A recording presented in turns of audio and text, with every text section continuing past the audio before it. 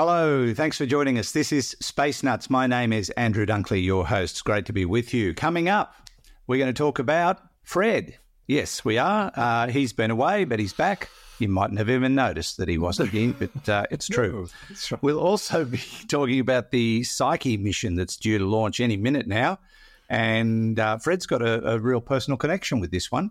And the Euclid telescope seems to have run into some issues, but maybe they've solved them. It's the FGS, which is better than an LOS, apparently. Yes. Also, we will be hearing from Bo about maximum entropy, John about the early universe, and Al about dark energy.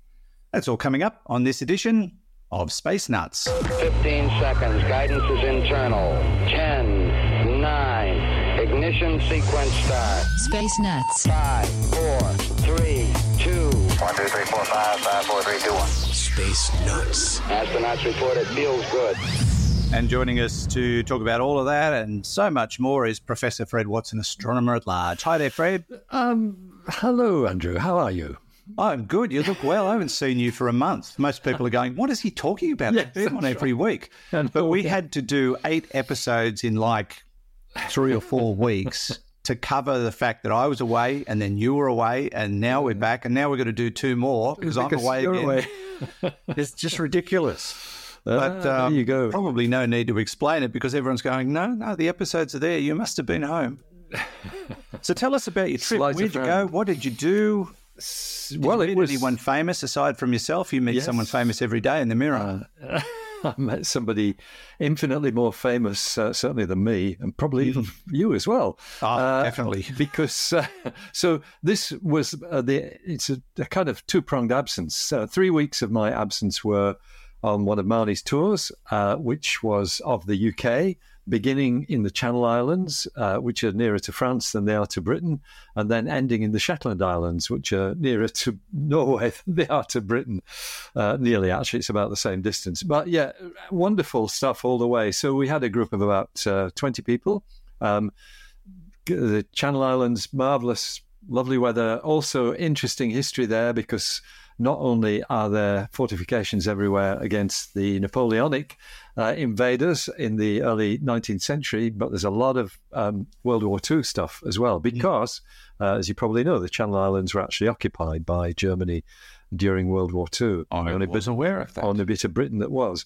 And then we were up through Cornwall, took in a lot of really interesting history there, went to Land's End, went to That's where my family comes from. Is it the Dunkleys? Yes. Should have known that. I'd have looked them up. We did look up the site of where Doc Martin is filmed for our Doc Martin fans on the show on the trip. Bit of astronomy to the Goonhilly Earth Station, which is a satellite communication station, which has been there since 1962. I remember when it was built. That's somewhere I'd never visited before, so we saw that. Then into Wales, saw amazing stuff, a Stone Age burial site, as well as much more recent castles and things of that sort. We were in Bath at the William Herschel Museum, which is the place where the planet Uranus was discovered. Stood on the spot in the garden in the rain. I loved Bath when we visited. What a lovely place. It is, isn't it? Yeah, it's a stunning city. And it was in Bath that we were joined for the rest of the tour by our world-famous guest, Dame Jocelyn Bell-Burnell, the discoverer of pulsars back in 1967. And when we got to Wales, actually, Jocelyn gave us a lovely talk, a public talk, which drew people from all over Wales to come and hear her speaking, as you would with somebody that famous. So Jocelyn was a delight, accompanied us the rest of the way. We took in the Beatles Museum in Liverpool. We were at Jodrell Bank, the iconic radio telescope near Manchester, and then up to Shetland, which was kind of the focus of what we were doing because we were trying to make the connection between Bronze Age stuff, of which there is quite a lot in Shetland, as well as Iron Age and other more recent historical artifacts. But there is also one of the UK's spaceports, the most northerly spaceport in Britain, is at a place called Saxavord, right on the northern tip of Shetland. So we're up there looking at what's being done there. They actually have already have one launch pad completed, and they've done test flat firings from that, but have not yet launched a space vehicle. But that is expected to happen before the end of this year. So watch out for the Saxavord spaceport. We will probably talk about it again, and it's a delight to have been there and explored what it's like. Yeah. I imagine building a spaceport, and particularly a launch pad, is super duper technical. It wouldn't be like laying a driveway at a house. There'd be so much more that goes into it. There is, and there's an added dimension with this particular one, because halfway through the construction of all this, they discovered a Bronze Age memorial burial site. Oh.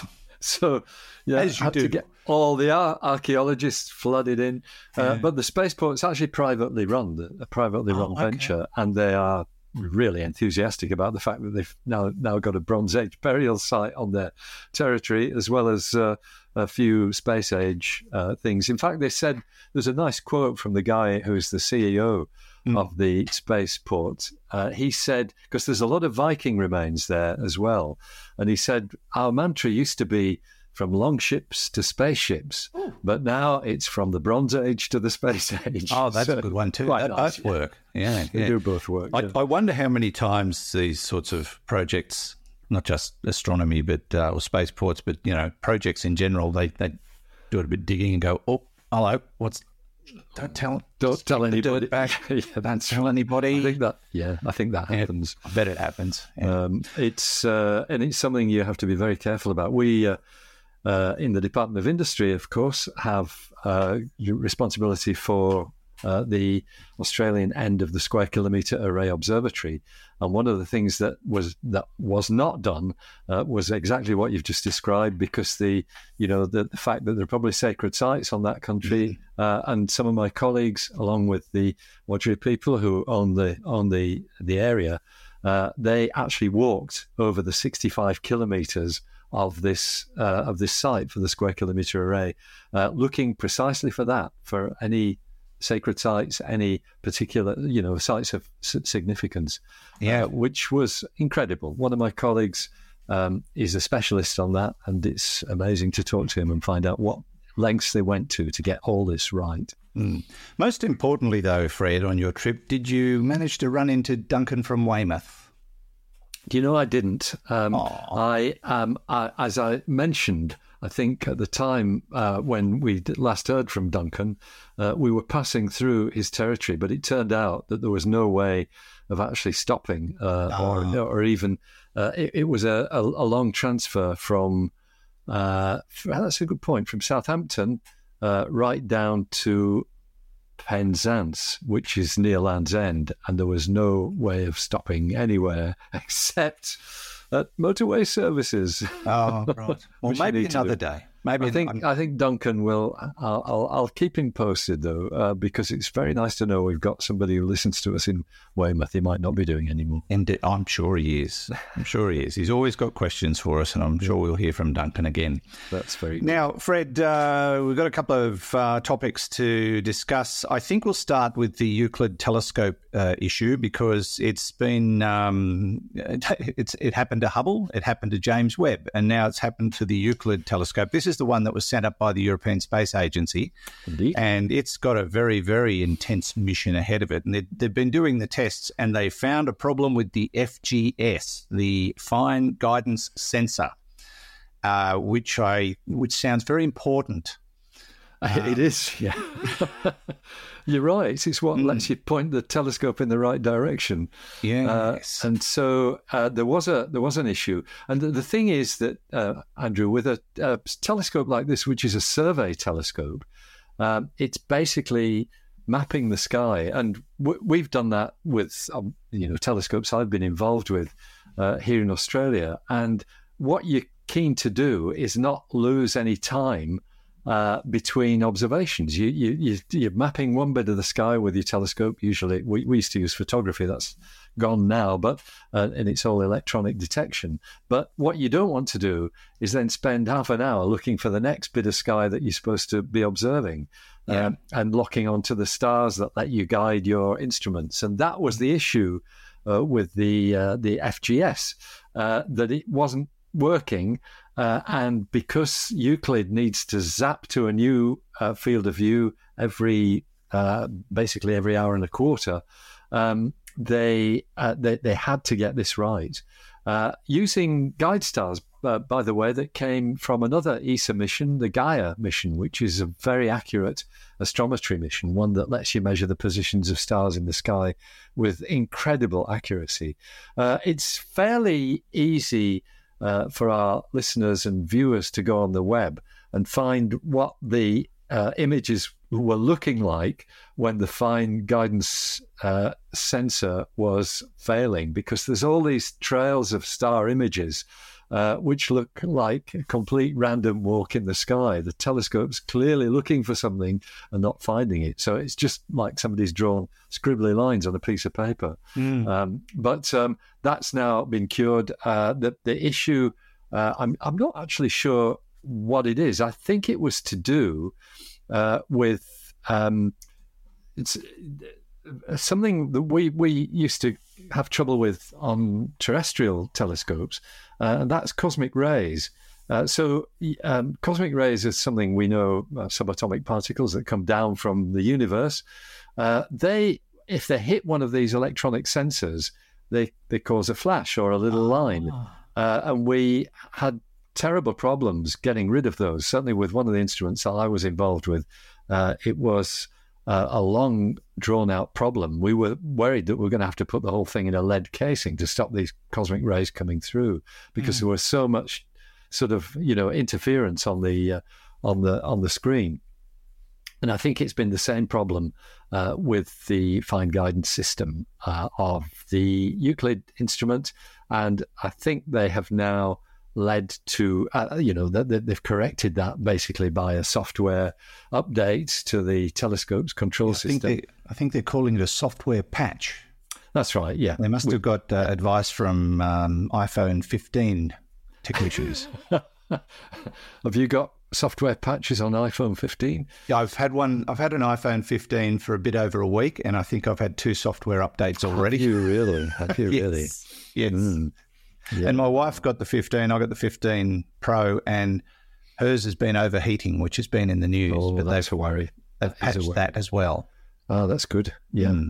Well, yeah, software patches are things that you can apply that, I mean, in your case, it might, or in your wife's case, it might well have been to do with the charging rate or the discharging rate that might need software control. It was something different for Euclid, but the good news is it's fixed. Yes, indeed. Now, let's remind everybody what Euclid's mission is. It's got a big job. It's going to be scanning the night sky and changing its observations every 75 minutes as it scans the universe. It's out there in that Lagrange point, where it will sit and spin and carry on like a pork chop. But it's got one of the most intriguing missions, I think, of the modern era. That's correct. So it's got it's doing what we've been doing for a while from terrestrial observatories, but doing it in a big way. So it's measuring billions of galaxies, and essentially, there's 2 points to this. That one is mapping the position of the galaxies, and the other is looking at their shapes as well, because that tells you about gravitational lensing.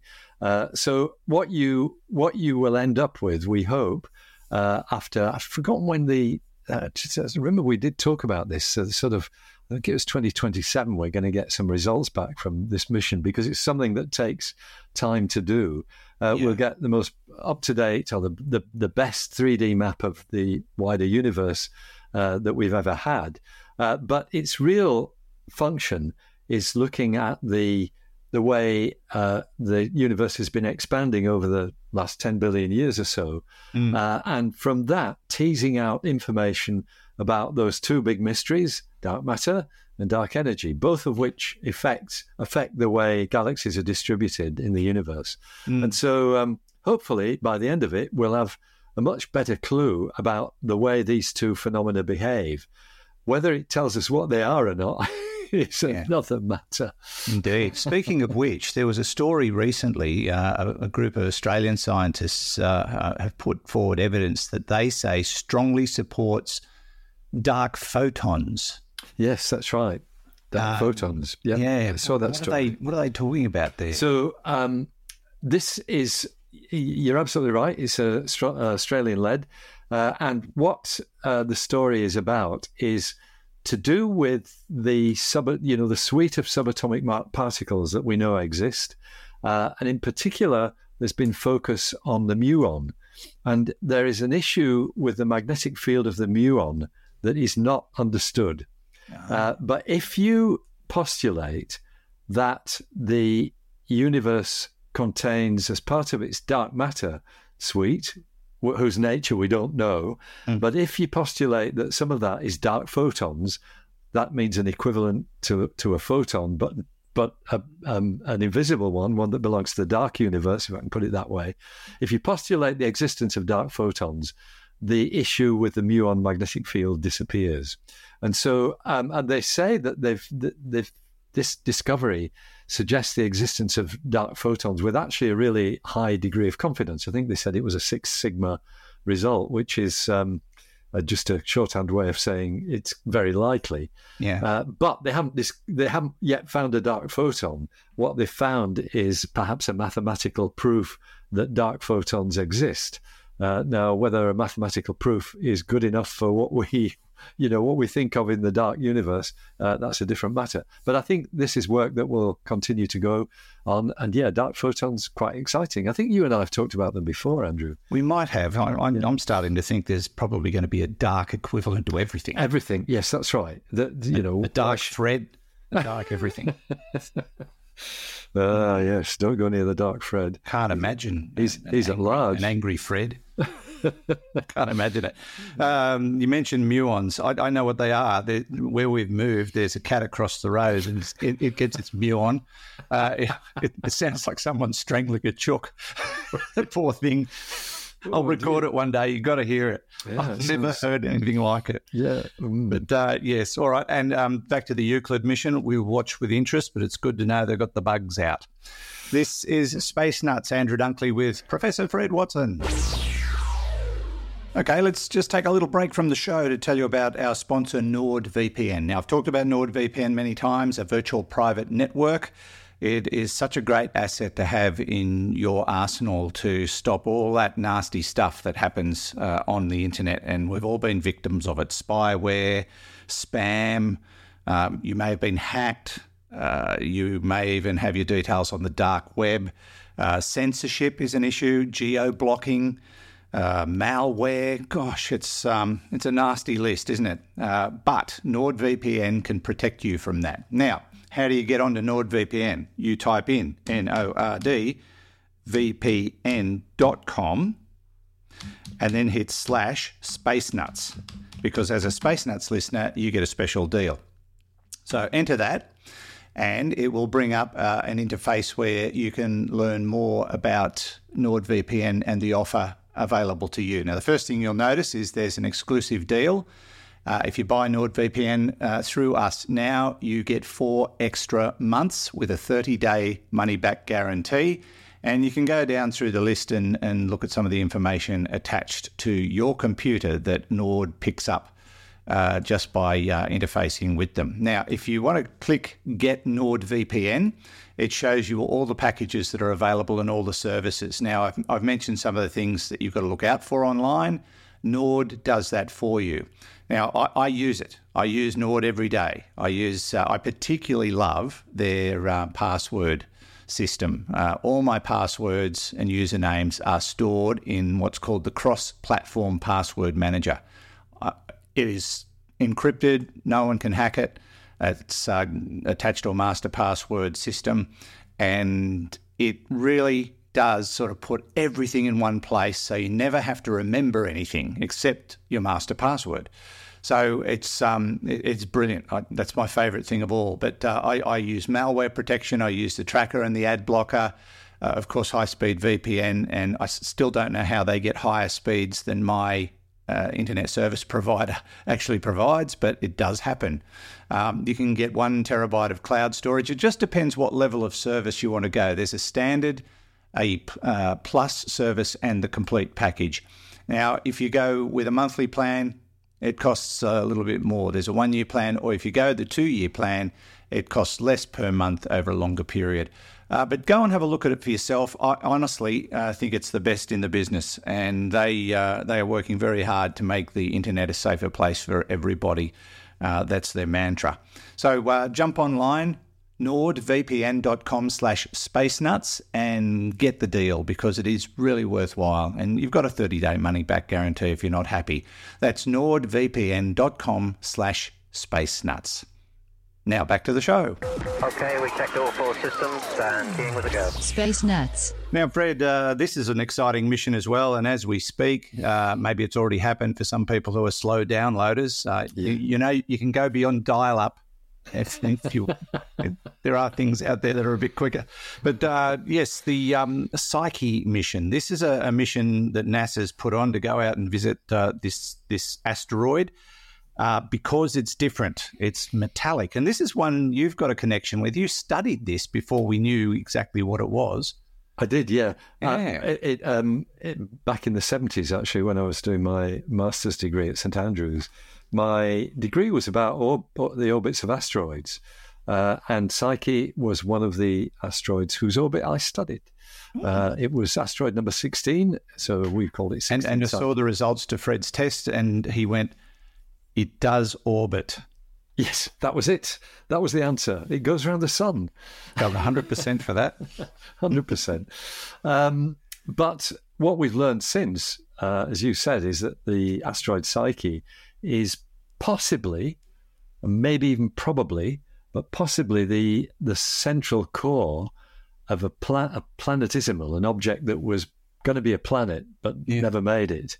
And, you know, the way planets eventually come into being is by accretion, things banging into each other, and that includes the stony material and the metallic material. But with the heat that's generated by those collisions as planets are forming, the metallic material, which is mostly iron, sinks to the center under its own gravity. It just pulls itself into a blob in the middle of one of these molten planetesimals. And we think what's happened is that quite early on in the history of the solar system, something has banged into this planetesimal and basically sheared off its outer stony mantle and left the metallic core. So you're quite right. We have a launch date in US time of the 12th of October. That's probably the 13th for us here in Australia. The spacecraft of the same name will be launched towards the asteroid Psyche.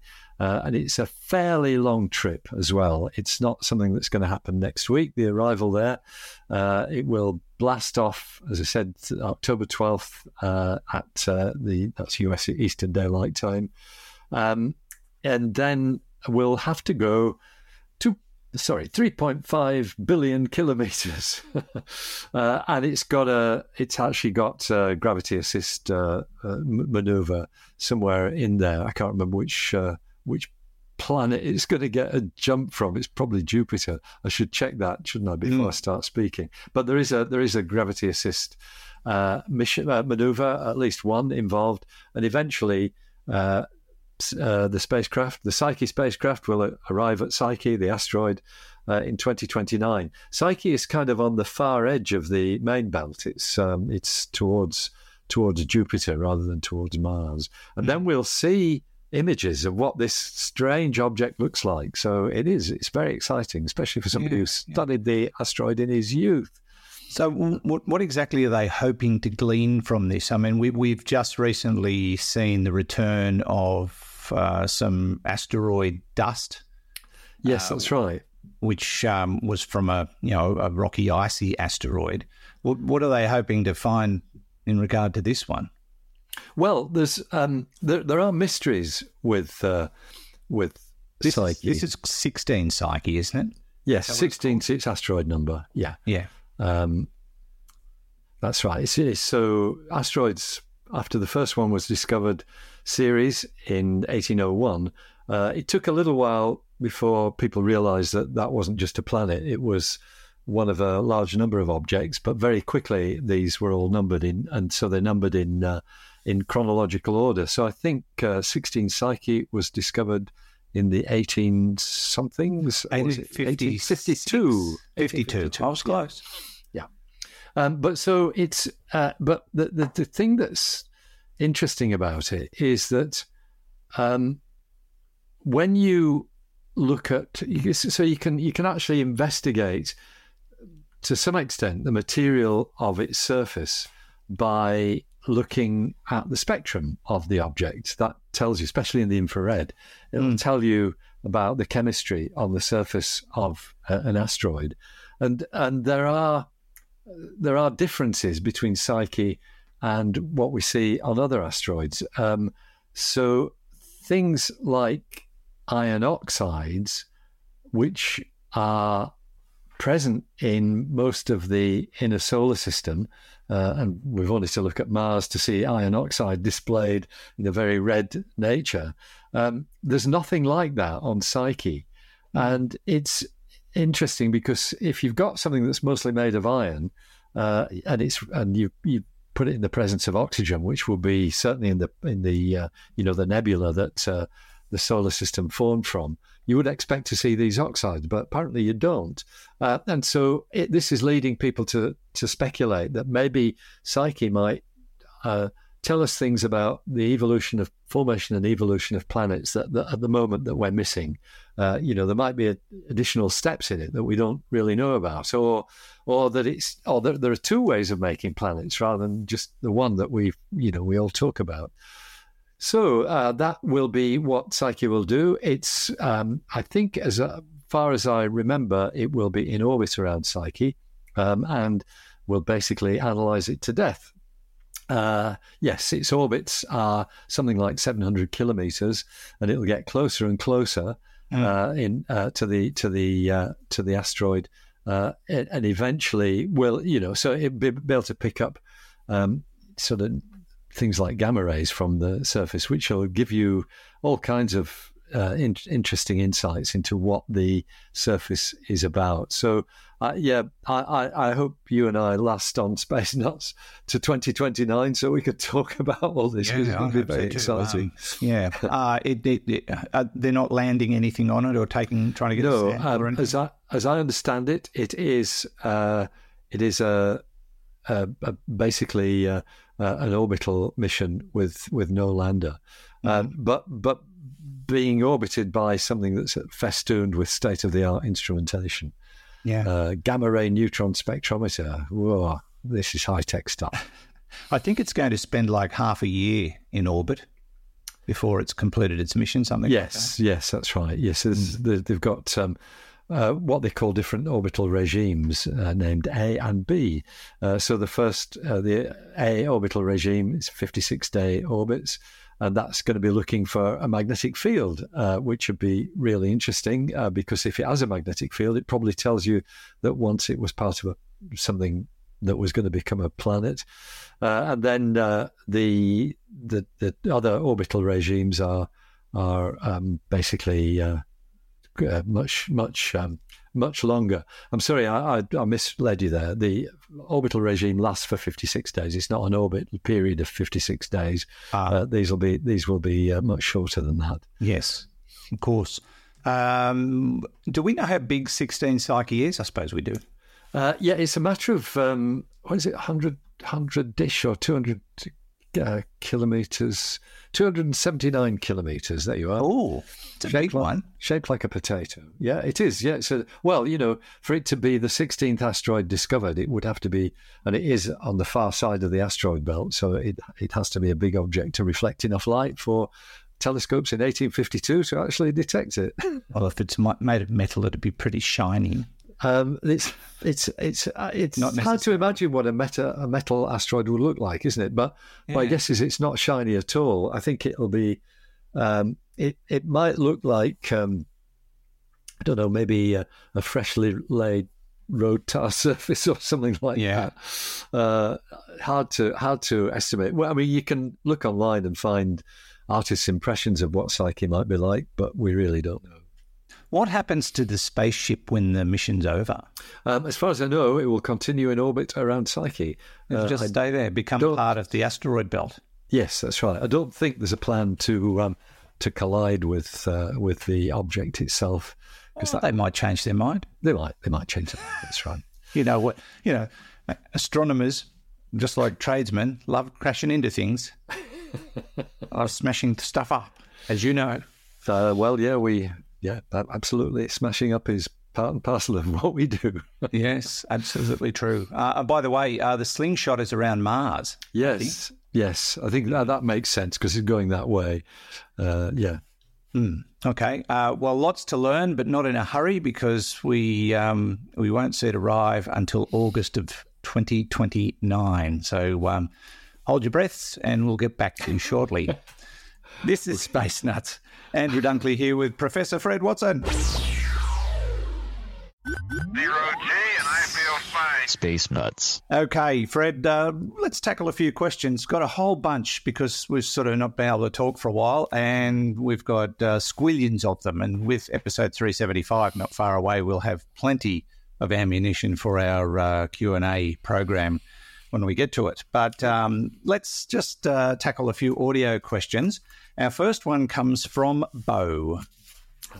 Hello, Fred and Andrew. It's Bo here from Melbourne in Australia. I love your show. I've got a correction, a question, and a dad joke for you. First of all, the correction. The name of the Chinese moonlander program is pronounced Chang'e, not Changi, because that's the place in Singapore, but it's pronounced Chang'e, like an ER with an upward inflection. If you can please refer to that in the future episode, that'd be great. And of course, Chang'e is the moon goddess in Chinese mythology. On to my question. What happened to time and space when the universe reaches its maximum entropy? I would assume there'll be no gravity because there's no matter. Therefore, there'll be no light, no energy as such. But what happened to its time and space itself? Does that evaporate or cease to exist? And if so, how do you actually know you've reached maximum entropy because there's no space as such? Anyway, that's just a thought. As for the dad joke, well, can't remember because it's not apparent. Buntish. Thank you very much. Love your show. Bye.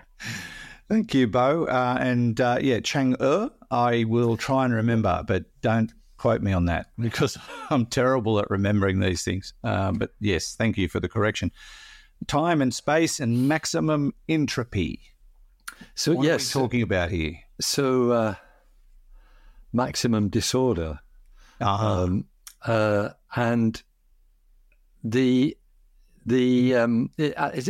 raises a really interesting point, which I've never really kind of thought about because, as I guess he's implying, as the universe continues to expand, and we think it's going to always be expanding because dark energy seems to force that expansion to increase its velocity so that we've got an accelerating universe. So the entropy is always going to be increasing. And so a time of maximum entropy would really correspond to a time when the universe had reached its final state. And we don't really know what that is because there have been suggestions that there may be a big rip so that space itself somehow gets full of imperfections and tears. That certainly would constitute an increase in entropy. So I think the end point of entropy is really the end point of the universe. And the universe doesn't seem to have an end point. It seems to be an infinitely expanding entity. Well, it'll eventually run out of hydrogen fuel, so star formation will stop, and stars will burn out. They will usually turn into black holes or white dwarfs, which the white dwarfs will eventually turn into black dwarfs, which are just inert lumps. Black holes can evaporate eventually, so perhaps in many hundreds of billions or even trillions of years, we might find that the black holes have all evaporated. Meanwhile, entropy is continuing to increase. So we've got a situation where there might never be a maximum point of entropy. It's always going to be more entropic than it was the day before. So does that mean time and space will continue until they stop? Who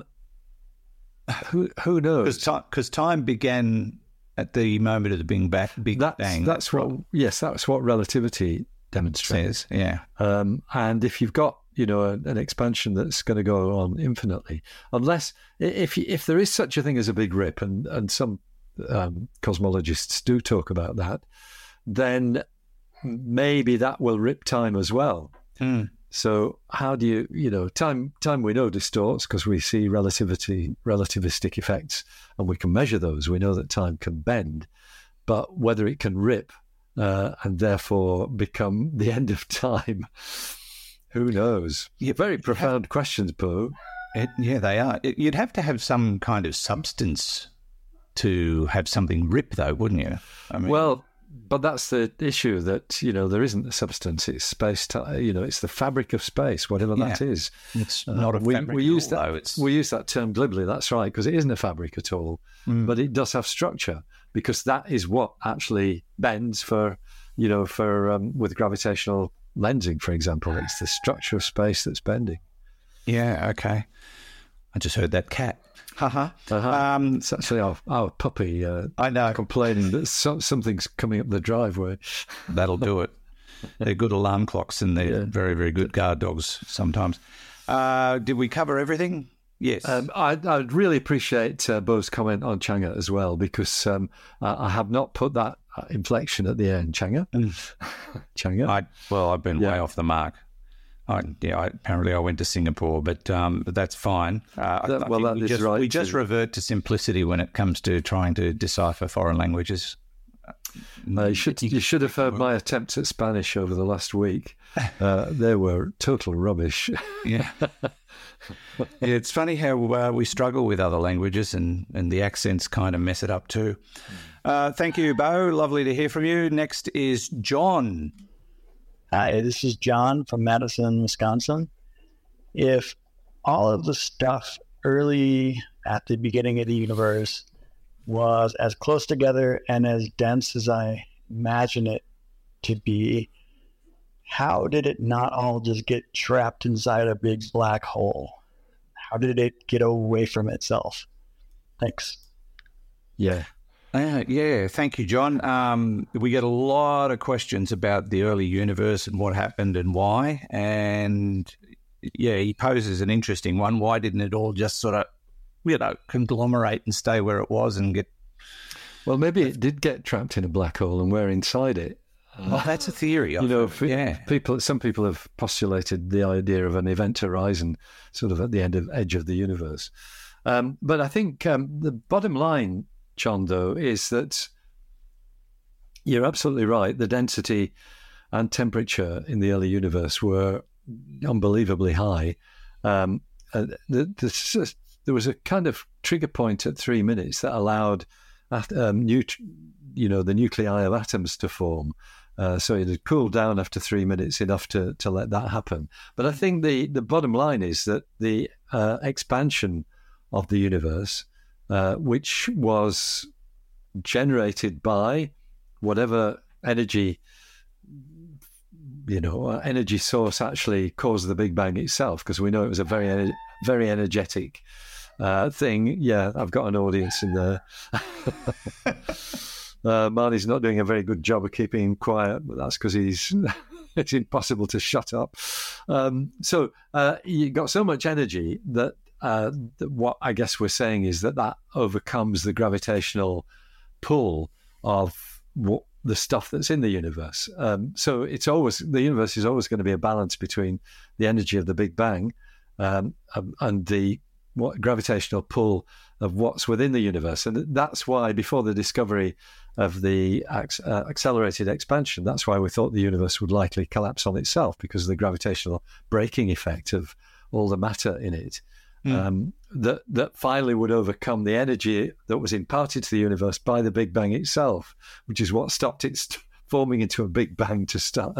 Forming into a black hole to start with. It's so hard to get your head around the time scales, but the Big Bang happened. Lots of things happen in very, very short spaces of time. You talk about formation of atoms after 3 minutes. Well, the thing that's the most rapid, the blink of an eye thing, is the inflation, which started something like 10 to the minus 33 of a second after the Big Bang and lasted for about the same length of time. Meanwhile, the universe went from the size of a football to the size of a galaxy in that interval. That itself must have had an energy source, the inflation, which we believe, and there's really good evidence for believing that actually happened. That was a fundamental part of the aftermath of the Big Bang. If you can call 10 to the minus 33 of a second the aftermath. Well, do we know what fueled it? What fired it? No idea. The standard story is in the beginning there was nothing and then it exploded. Yeah. And that's as much as we know. It's probably one of the biggest, if not the absolute biggest mystery of the universe. Yeah, were we all there at some stage, or did we sort of, the bits and bobs that created? Yeah, we were all part of that. We were stuff. all in there. All the particles that eventually became you and me, except they were in a different form because there was the only nuclei were hydrogen and helium, and a few trace elements of lithium and things like that. So we've existed in some form for 13 point whatever 8 billion years. The particles that made us. That's right. That's why you feel old, Andrew. Yeah, that's why my leg hurts. Absolutely. Yeah. So no, the matter didn't get trapped, John, because what was the answer? Whatever exploded the universe was powerful enough to stop it from happening. Well, in other words, it could overcome gravity. Yeah. Well, if you're talking about an expansion in the milliseconds over the size of a galaxy, that's massive power. Yeah, it is. Yeah. Humongous power. Mm. And so we just call it inflation, which is kind of understates it, really, doesn't it? Yeah. Don't talk about inflation in Australia at the moment. No, that's right. Mm. Okay, thank you, John. Our final question comes from Big Al. Hello, this is young Al from the Sunshine Coast. If you were to go into a black hole, time slows down according to where we are. And conversely, if we look at the distant universe, it becomes less dense the further away it is, and time speeds up compared to us. They are accelerating. Doesn't this explain dark energy? Ah, okay. Well, so we try to explain dark energy. It's as good as any. No, it doesn't. No, apparently not. But I'm trying to help you there, Al. Yeah, and I'm trying to help you as well, Al. So the time dilation phenomenon, I don't think, which is real, and there was a paper not 2 months ago, I think, where that time dilation was observed. I think you and I spoke about it. The gravitational time dilation in the early universe. I don't think the phenomena that you're talking about, Al, are big enough to account for the apparent acceleration of the expanding universe. I think time dilation phenomena are already taken into account when you calculate what the universe is doing. Okay. You don't sound convinced, Andrew. Oh, I'm just confused, as usual. Yeah. I did see a story, I think it was even today, I happened across a story about a study that's suggesting that the majority of the universe is made of dark energy. Yeah, it is. But it is 75% or something. Energy versus matter, though. Yeah, so that's when you talk about the mass energy content of the universe, because matter and energy are equivalent, equals mc squared. And so you lump them all together. So if you're only talking about matter, then we've got normal matter and dark matter outweighs normal matter by about 5 to 1. Right. If you're talking about everything, the whole mass energy budget or matter energy budget of the universe, then the dark energy is by far the biggest. Okay. It's 3/4 of the universe. Wow. Yeah. There you go. Yeah. All right. Thank you, Al. Great questions today, and they were very thought-provoking. And we appreciate them. If you'd like to send us a question, we welcome them. We've got quite a few, but we do tend to run through them pretty rapidly. So please don't hesitate if something pops into your expansive brain and you need to know. Fred has all the answers. No response. Yes, I'm just writing down what I need to think about for next. So if you go to our website, spacenutspodcast.com or spacenuts.io, you can send us a question through the AMA tab or the little thing on the right-hand side where you can click. If you've got a device with a microphone, you're all set. Just don't forget to tell us who you are and where you're from. We like to know. And you can send us your questions anytime you like, 24 hours, 7 days a week. We will get to them around about the same time as the Psyche probe arrives at its target. 2029 August. Yes, so stay tuned. That's just about it, Fred. Thank you very much. Oh, it's a pleasure. It's always a pleasure, mostly. Good to talk to you, Andrew, and look forward to speaking again next week. I'm going to blatant jet lag for that comment. Thank you, Fred, and we'll catch you on the next episode.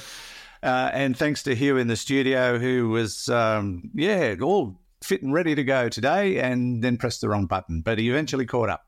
And from me, Andrew Dunkley, thanks for your company. Catch you on the very next episode of Space Nuts. Bye-bye. Space Nuts. You've been listening to the Space Nuts podcast. Mission complete, Houston. Available at Apple Podcasts, Google Podcasts, Spotify, iHeartRadio, or your favorite podcast player. You can also stream on demand at Bytes.com. This has been another quality podcast production from Bytes.com.